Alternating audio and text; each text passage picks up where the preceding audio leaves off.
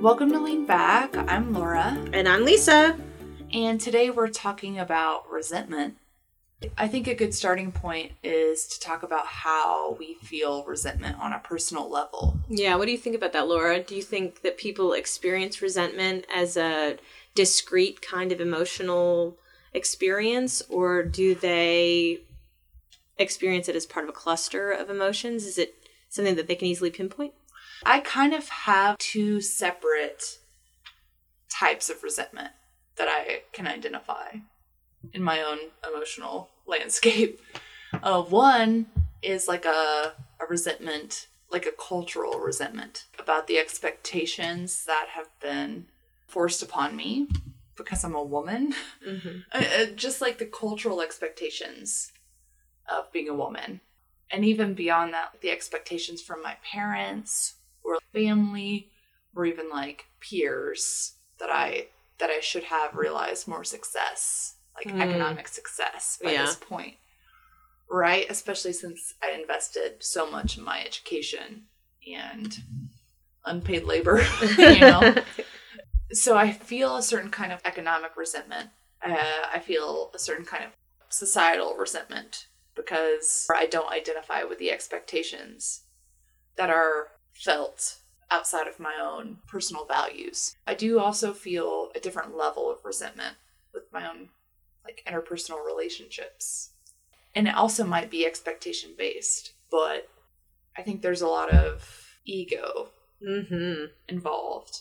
Ego is obviously also like a big player in my resentment on a societal level, because I'm like, I'm better than that. Like, I don't have to wear heels to be attractive, but at the same time, I feel a lot of shame that I don't look that way. And, you know, I feel a lot of ego that I didn't fit in a corporate environment, so I pieced out. And then in terms of relationships as well, it's also an ego thing. You don't realize your flaws, and you don't realize that you can put strain on other people. And then when they put strain on you, you resent them, you know? It's like a wear and tear thing. It's like not one mistake that someone's made.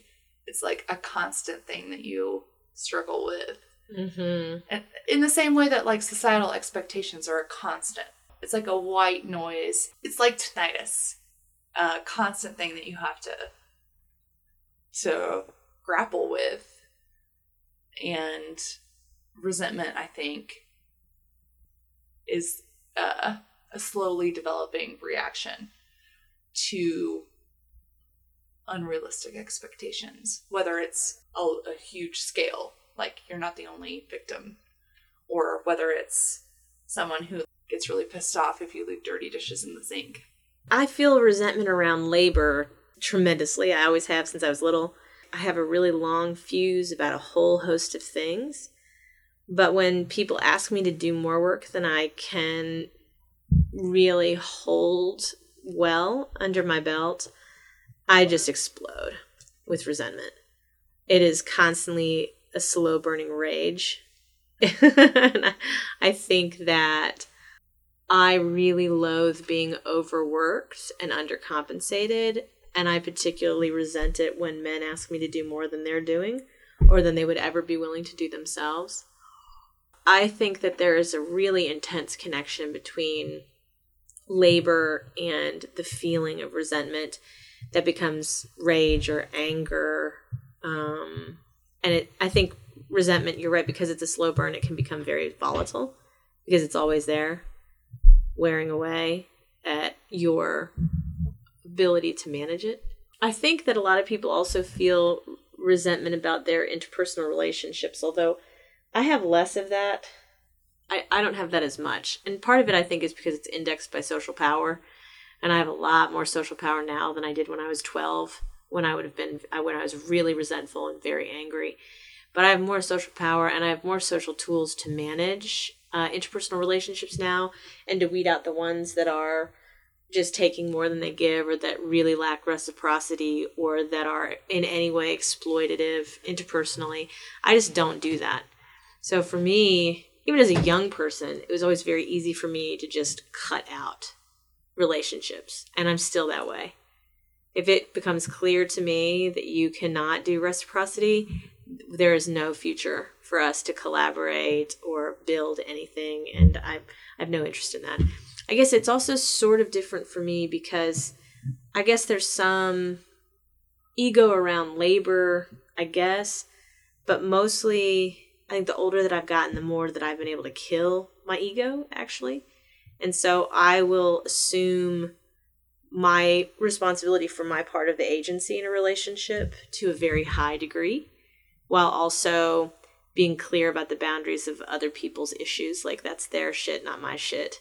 It's their baggage, not my baggage. It's very easy for me to see that as I've gotten older. So I don't have a lot of interpersonal relationship resentment about people that are in my life because I cut them out. I do, however, think a lot about political strands of resentment. And I feel like that has been a really huge conversation since the election, in terms of trying to contextualize this hyper-masculinist moment. So for me, I see all of these grieving Hillary supporters who just so totally misread the political climate, and they want to read gender bias as the major frame, when really I think it's a total and complete inability to understand how labor fundamentally abuts rights.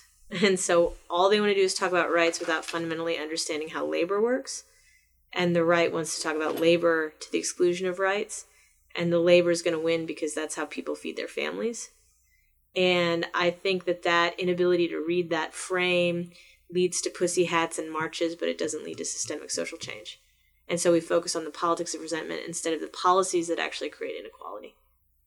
Resentment has been historically overrated as a political mode of operation. Totally agree with that. So, like Karl Marx and Lenin, both, they predicted a communist revolution because the working class was so exploited in Russia and obviously in any modernized economy at that time.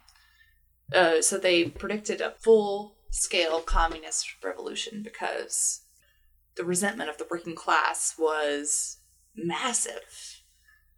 But what happened instead was that a lot of people were slaves to their wage. They had no other way to feed their family. And initiating a revolution would terminate their means of survival and, in some ways, their personhood. Because a lot of people's identities are tied to their labor. Totally. There is an ideology of working hard and making it earned wealth. There's a lot of resentment about figures of authority that you feel are controlling your life. But if you become wealthy, there's you have a halo. Yeah. In some sense. Like, you earned it and you worked hard for it. And so you're, like, expunged. Yeah. And the means justified the end. Right. I mean, I feel like resentment, especially when it's surrounding labor, exists because there's such a fetishizing of overwork, which is one of the reasons I started playing with that notion of the leaning back. Because I like doing intellectual work. I like the public part of being a public intellectual. I love the writing. I like the teaching. I love the public lecturing. But I don't like the technologizing of the labor. And I think that this moment is one where liberals refuse to read Trump as a master of techne, or of technologies of power. They want to read him as an authoritarian, as a fascist, which is just super lazy. And on the one hand, I like that because at least they're like, hey, let's not do Nazi Germany again. And I'm glad that they're aware of it and the veins of which authoritarianism links itself to capitalism. And that's a useful conversation. But at the end of the day, I think that's just a really gross misread of what's happening with Trump. And it seems to me that he is able to tap into that anger as a way of harnessing emotional populism to radically restructure the state. And I think that is a thing that makes sense to a lot of people because the state is very unknowable. It's giant, it's sprawling, it doesn't make a lot of sense, it's contradictory, the agencies are massive, regular people cannot understand how policies are made, and there's a sense by which I think that he is harnessing capital to try and make the state more legible. this is not an endorsement of him per se. I just think that people are reading his impetus wrong. I think that they're ascribing malice where I don't really think that there's malice. There's definitely incompetence in his cabinet staff. There are a bunch of white supremacists. All of that is true. But at the end of the day, I think that the goal is to make the state smaller and more legible. And I'm not saying that that's, either good or bad. That's the thing that's happening. And so I'm very curious about all of this pop and scholarly conversation about the politics of resentment driving his presidency. And that's not to say that regular people don't resent lots of stuff. They do. Poor people maybe resent things more or less, but it seems to me fundamentally understandable that a lot of people resent the state. And that's a problem in a welfare state, because the welfare state is also what delivers the services. Modern politics, at least it seems to me, completely used political resentment as a crutch. Yeah, but look, but you've got somebody like Hillary Clinton who's trying to harness the power of black and brown and female resentment while coming from a space of total and complete privilege as an extension of hyper-patriarchy. It's very hard for me to swallow Hillary Clinton as a feminist extension of Bill Clinton in some transformative, new, progressive way. That is not a thing. Well, no one read her as a resentment candidate, which is why she couldn't win. Right. Well. Right? Obama was a resentment candidate. Trump was a resentment candidate. I mean, those kinds of things mobilize voters. I disagree. I think that Hillary Clinton herself was a source of resentment.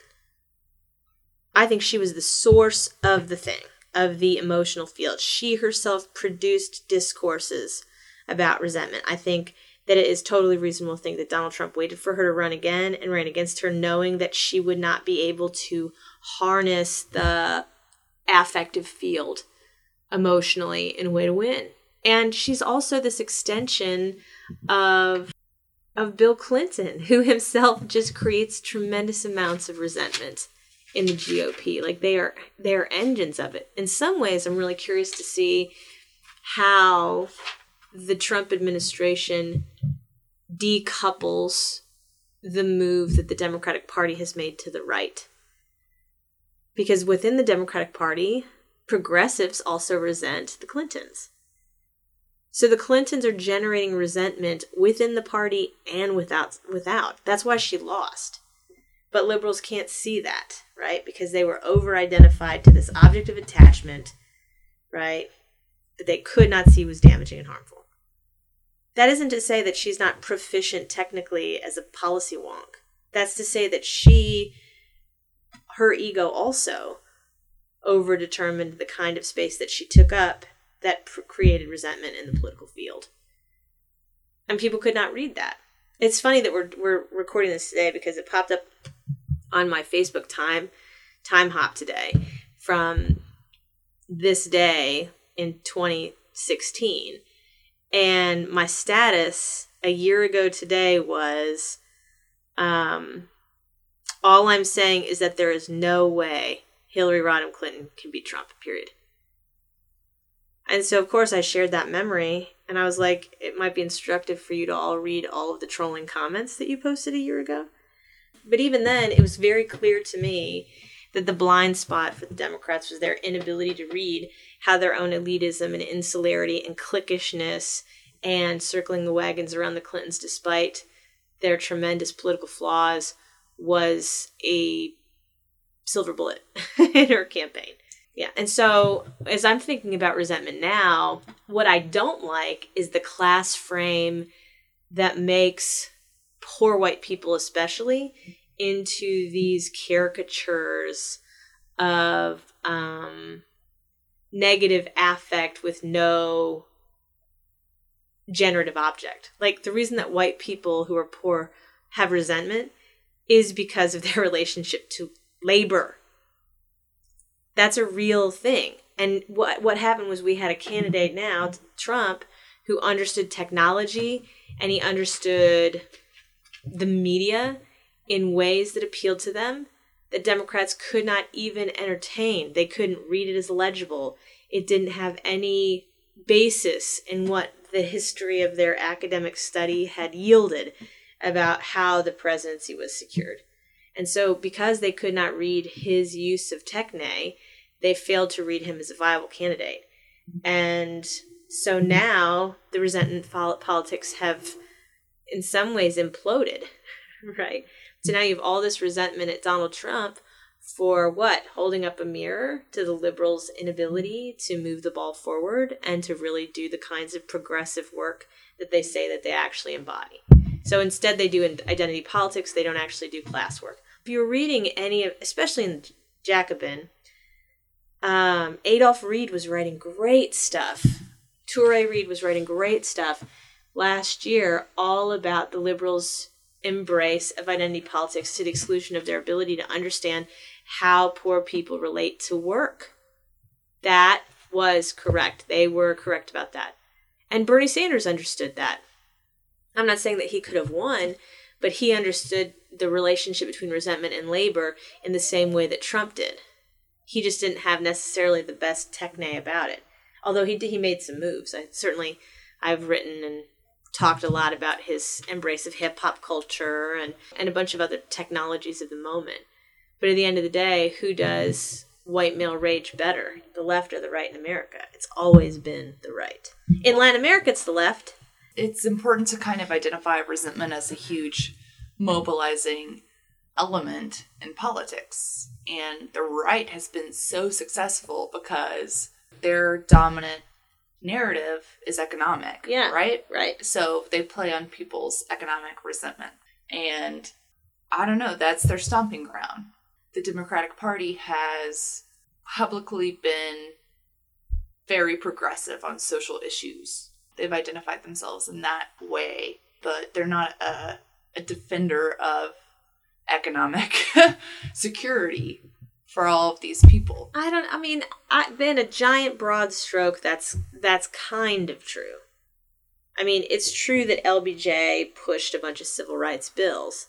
It's true that he did that to the exclusion of the Great Society because all the money went into Vietnam. But it's not true that that narrative breaks down at Clinton, which is the irony of the Clintons. That Bill Clinton moved the party to the right. He moved it right on social issues and ceded all that rights ground and talked about jobs a bunch. And the same thing is true about Barack Obama. I mean, yes, he did some civil rights-ish things, but at the end of the day, what Trump is doing is creating a more legible state apparatus to undermine political resentment at his party. And this is I worked for Steve Forbes years ago on the flat tax for a brief amount of time for money. Obviously not because I ideologically believed in it. But the whole point of the flat tax is simplify the code. You pay 10%, everybody pays 10%. That's extremely legible to low information voters, which, let's face it, all of America is. And so I think that when I look at Trump, people like him not because they want to be his friend or they think he's a good person. He reads as completely legible. And this moment has become, it's a hyper-masculine political moment. Hillary Clinton could not do the masculine, and she couldn't bridge the masculine and the feminine. And as her rhetoric skirted around identity issues, it felt off, which is why there was so much conversation about her being inauthentic. She could not read or ride the moment in which she was a presidential candidate. And I wrote this the day after the election. I'm like, Hillary Clinton lost not because she's a woman, but because of the kind of woman she is. She lost because of who she is. She is Hillary Clinton. Hillary Clinton lost the election. That doesn't mean another woman would have lost. I think that that's a misread. But this catapulting into this hyper-masculinist field is all about changing what the giant state apparatus looks like. And in some ways, I think, you were talking earlier about the relationship between resentment and empathy. And this is a radically anti-empathetic moment. But it is also one that might shift away from identity politics. In another way, too, I'm really fascinated about all these revelations about these Trump officials in Russia, as somebody who writes about and teaches about the Cold War. Because I'm like, what if the deal is that, Donald Trump is going to finally end the discourse of the Cold War? Is there value in that? Are we just going to demonize the Russians for forever and be like any contact with them is bad? I mean, yes, of course, perjury is not good, right, in a confirmation hearing. So that's a legal question. But in terms of an ideological understanding of what the U.S.'s relationship with Russia looks like, is there not room to think about what it might look like to not do containment? I think that there is. I don't know what it's going to end up looking like. But in these moments of tectonic emotional shifts and political shifts, there are opportunities. And there are opportunities that are both created and that are foreclosed upon. Do you think that this moment is a rupture of empathy and resentment?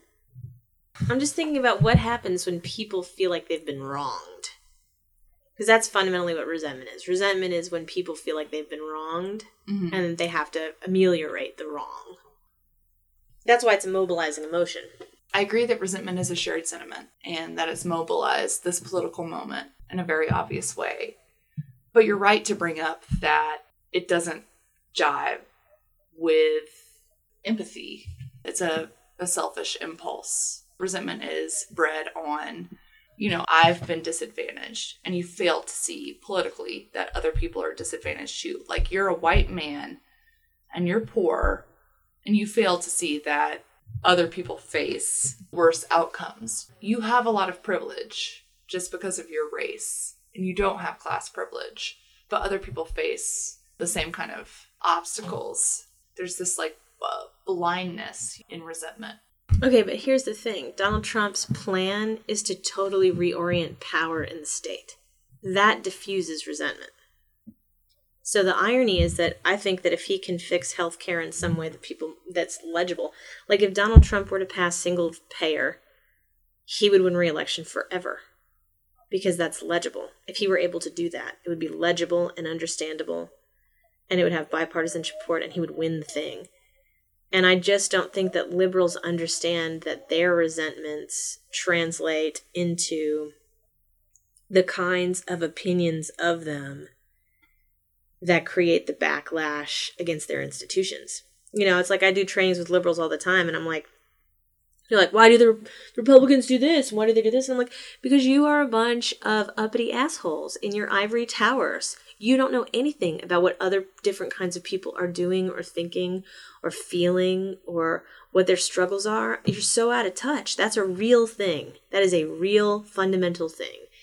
And insofar as liberals are unable to read how resentment against them emerges, they will continue to fall victim to political plans that are about making the state more legible, even if it's less equal.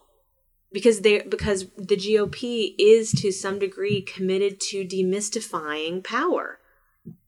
And so liberals rush to call that authoritarianism, and it's not like there aren't authoritarian, impulses that are part of that. That's not to say that authoritarianism might not flavor the restructuring of the state. But to just wholesale dismiss the Trump administration as a totalitarian dictatorship is so reckless and ridiculous. And it's just part and parcel of their inability to understand how political resentment works. If Trump can ameliorate some of it, he is going to be read as a successful president, period. And the Democrats cannot bridge that gap between work and rights. And in this moment that's hyper-technologized, rights look different. And the Democrats are going to continue to cling to this mid-20th century idea of equality in a way that is not going to be legible in the emergent technologized new nation state. And they're going to continue to get crushed at the polls because they are misreading the moment as fundamentally authoritarian when it's fundamentally technological. They should rebuild a party on the notion of technology. Yeah, I hadn't considered that, but I think that's very perceptive. I mean, how do you mobilize resentment?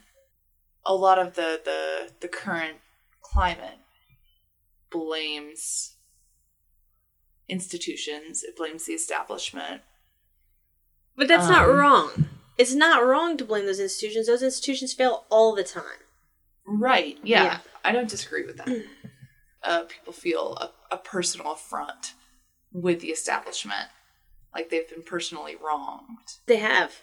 We have one of the highest rates of infant mortality, highest rate of maternal mortality, tremendous food insecurity, joblessness, stagnant wages, inflation, no pensions. There are reasons to be pissed that the state has failed a whole truckload of people.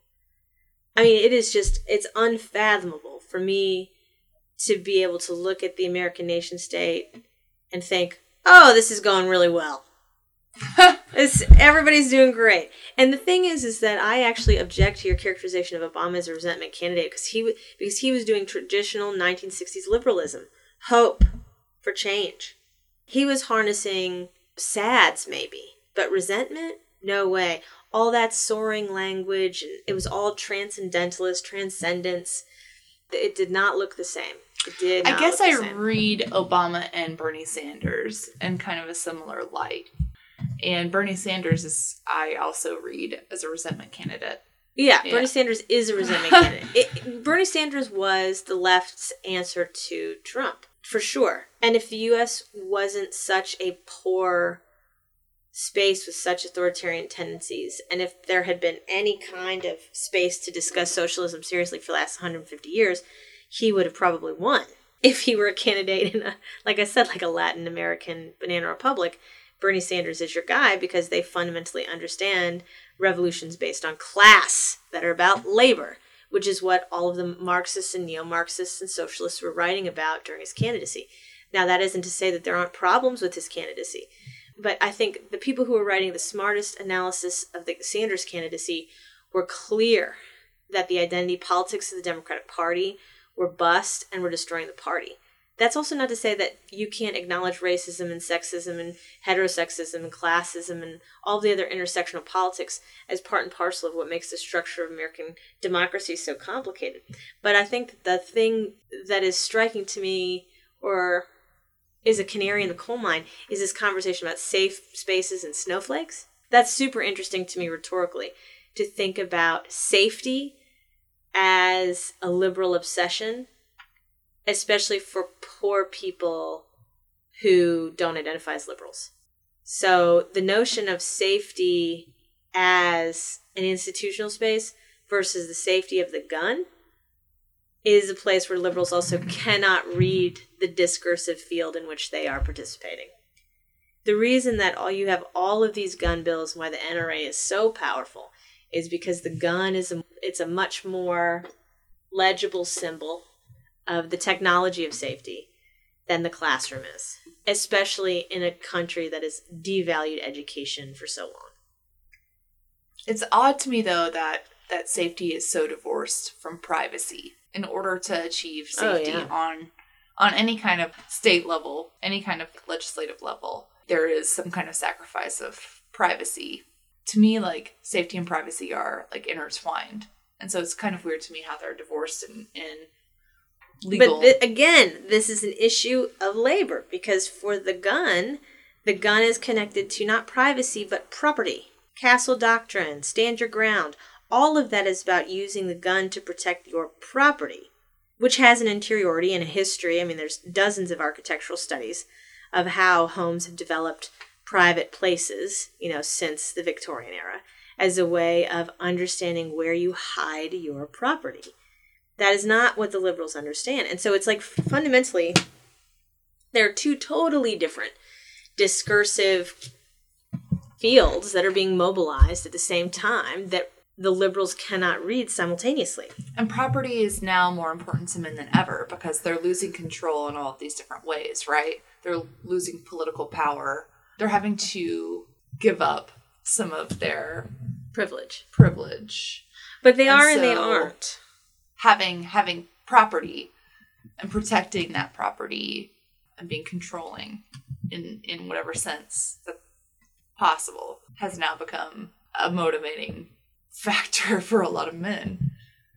Yeah, but it always has been. That's the thing. I mean, it's true that America is browning and it's becoming more brownish. It has more brownish people in it, and it will continue to do so. And so there's part of me that argues a lot publicly about how, in some ways, this backlash cycle, this resentment cycle, is one of the last dying gasps of what consolidated white male power will look like, which is why it's such a hyper-masculine moment. and why Hillary Clinton could never have been the mistress or the master of this moment. And also, part of me wonders if that's really the case. I mean, if you think about where the Democratic Party is doing well, it's in places like New Mexico, where they have all of these Latinx, activists that have become politicos that are building grassroots things, all kinds of structures that redistribute power in ways that are transformative and progressive. And almost all of those are around labor. They're around workers' rights and wages, as they always have been. And that is the model forward. So it's like, I get asked to talk about intersectionality all the time. And I'm like, I need you to think about strawberries. And I need you to think about what happens to the cost of your bananas if we build a wall. Like what happens when you alienate Latinx citizens, residents, and workers from their labor even further, because that's a technological move that will have tremendous consequences for white consumers, but also for what political power looks like, especially in agricultural centers, and in places where, Latinx residents are a larger portion of the population. And that's going to look very different. And so there's going to be a new politics of resentment that is around the technologies surrounding food and transportation and mobility in ways that we have not seen before. And that's why when I'm thinking about the Democratic Party today, it's like they should reinvent themselves as the party of technology. Here's how we will harness technology to improve the lives of everybody in the country. And this is how we're going to distribute technology. And this is how we're going to safeguard it. And this is how we're going to use it to distribute resources and rights and whatever else. That would be the move. But I don't think it's going to happen because Democrats are so entrenched in the identity politics of the mid-20th century that they can't even recognize that the moment calls for a new techne. And so, I'm glad that we have been talking about resentment, because I think that it's an important part of these backlash cycles. But I am very wary about reducing the moment just to the political feeling associated with the illegibility of the political climate. I like that you say that, because I think the Democratic Party would be better to focus on economic advancement and not economic resentment. There's been a lot of political action around resentment recently, and it's all been a failure. Yes. We have Brexit now. We've got Donald Trump now.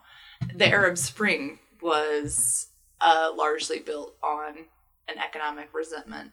The Middle East is as totalitarian as ever. Egypt, they're free of Mubarak, but their leader now is a lifelong military leader. And Turkey, which seemed like a progressive oasis, is suffering under Erdogan's aggressively authoritarian policy. What I'm saying, I think Erdogan is the same kind of politico as Trump. I think that they're the closest analogs. They are willing participants in a different kind of technological worldview. They actually see capital in a fundamentally similar way. They see immigration as an illegible political field. The same thing with Brexit. Same thing with Turkey. I mean, the conversation about immigration is totally illegible. It has to change. We might not agree about what that looks like, but the field of the problem for the GOP is extremely clear-cut. It's extremely clear-cut that the state is failing to create a coherent immigration policy. And so that's a space for solution. If the Democrats had a better sense of techne, they would have things to say about that, but they don't. So they will be the party of anti-Trump, and it will not win them back the midterm elections. And the resentment of the pussy hat wearing cat ladies is not going to flip power back in the Senate.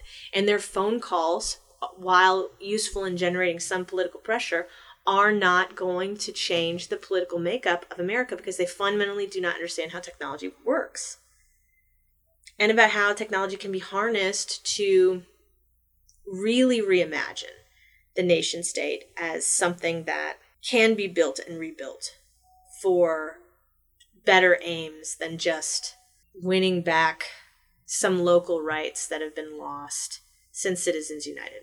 There just needs to be such a total reconceptualization of power. And so I don't want to collapse into the politics of feeling for feeling's sake as the only way to read the moment, or to brush away the failure of the Democratic Party to offer a real candidate who had real ideas. At best, Hillary Clinton had some stopgap, policy. She had no big plan.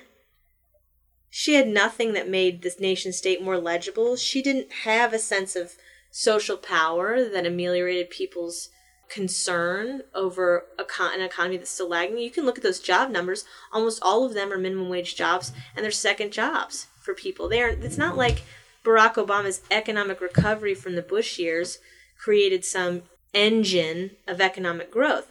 And you can also make the claim, the Bush administration hampered him or Congress hampered him. All of that is true, and yet it did not happen. So yes, you're going to have people who are super upset by the fact that now it's been 16 and a half years of economic decline in a way that they feel when combined with inflation. So somebody's going to have to fix that.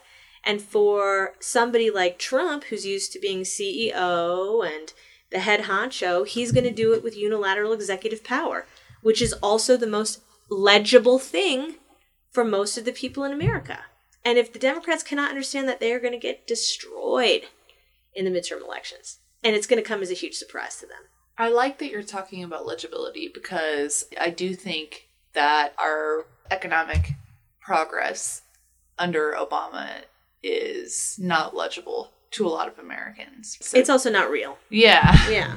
It's also not real. Yeah, job numbers are based on people who actively seek employment. So there are a ton of people who are pissed off, they haven't been able to find a job, and they're not a part of the employment rate, right? So the real unemployment could be very high, because a lot of people are out of the labor market, because they feel like it's a waste of time. When Trump got elected, I was devastated, and I spoke to my parents about it, and they were like, well, the stock market is as high as it's ever been. And I almost flipped my lid, because I was like, what does that mean to most people? I have a very small sum invested, and so good, the stock market is up, but for most people that means nothing. What percentage of investment in the stock market is connected to people who are already fine, the top 20% of income earners, So the stock market has no real connection to most people's economic lives. The people in America are looking for something bigger than that. The middle class is looking to safeguard their investments, but the majority of Americans want a different idea of what it means to feel American, and about what it means to work and what you can expect on the outside of that work. What do you get when you retire? Do you get to retire? I think that the biggest place where the showdown is going to be among traditional Democrats and Republicans from this point forward is going to have to be Social Security and Medicare, Medicaid. ACA expansion and retirement are going to be the places where the GOP under Trump is going to sink or swim, because that's ultimately where the largest number of people in this baby boomer generation have invested their energy. And so if Trump destroys that and cannot imagine a new way of transforming that capital into a different sense of what it means to be an American, I think that's where his own limitations endanger his presidency. That's an opportunity for the Democrats. But if he does well there, he'll be a 2-term president, and America is going to look very different on the other end of it. As I'm listening to the talking heads of the Democratic Party, especially in the Senate, they have no clue. They're just the party of anti-Trump. And it's not going to get them anything. Because at least when the GOP was the party of anti-Obama, they were building the Tea Party, which was a huge grassroots movement of well-educated, certainly compared to the average voter, moneyed organizers across the states who wanted a different vision of America.